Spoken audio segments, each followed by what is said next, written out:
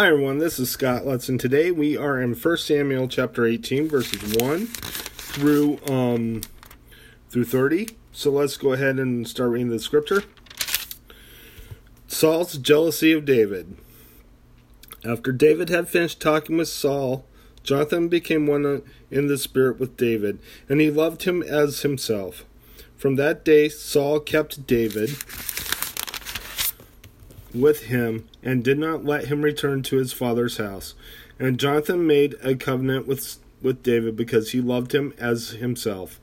Jonathan took off the robe he was wearing and gave it to David, along with his tunic, and even his sword, his bow, and his belt. Whatever Saul sent him to do, David did it so successfully that Saul gave him a high rank in the army.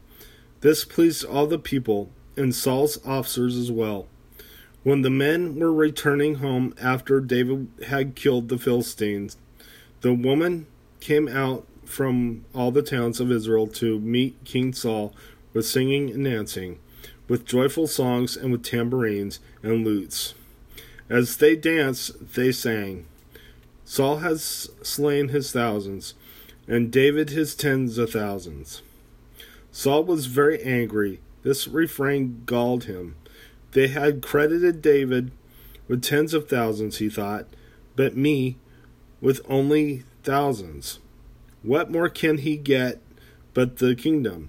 And from that time on, Saul kept a jealous eye on David.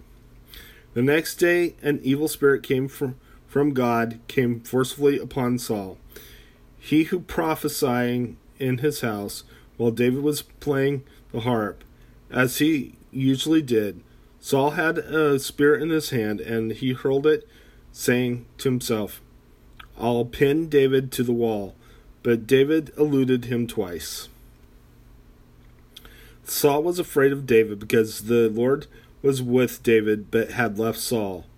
So he sent away from him and gave him command over 1,000 men, and David led the troops in their campaigns.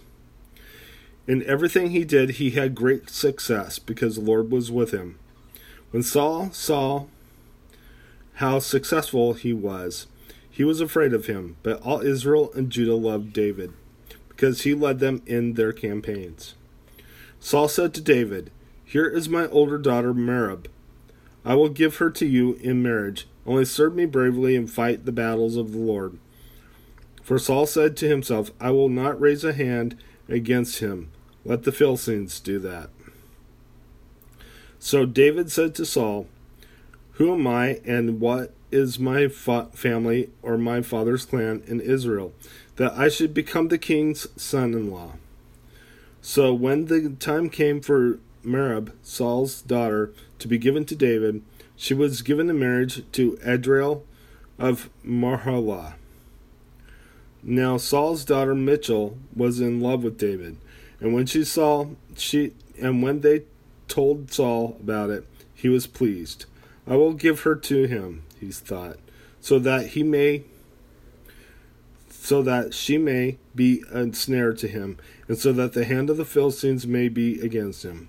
So Saul said to David, "Now you have a second opportunity to become my son-in-law."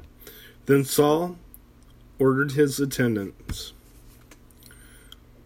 "Speak to David privately and say, 'Look, the king is pleased with you, and his attendants all like you. Now become his son-in-law.'" They repeated these words to David, but David said, "Do you think it is a small matter to become the king's son-in-law? I'm only a poor man and little known." When Saul's servants told him what David had said, Saul replied, "Say to David, the king wants no other price for the bride than 100 Philistine foreskins to take revenge on his enemies." Saul's plan was to have David fall by the hands of the Philistines.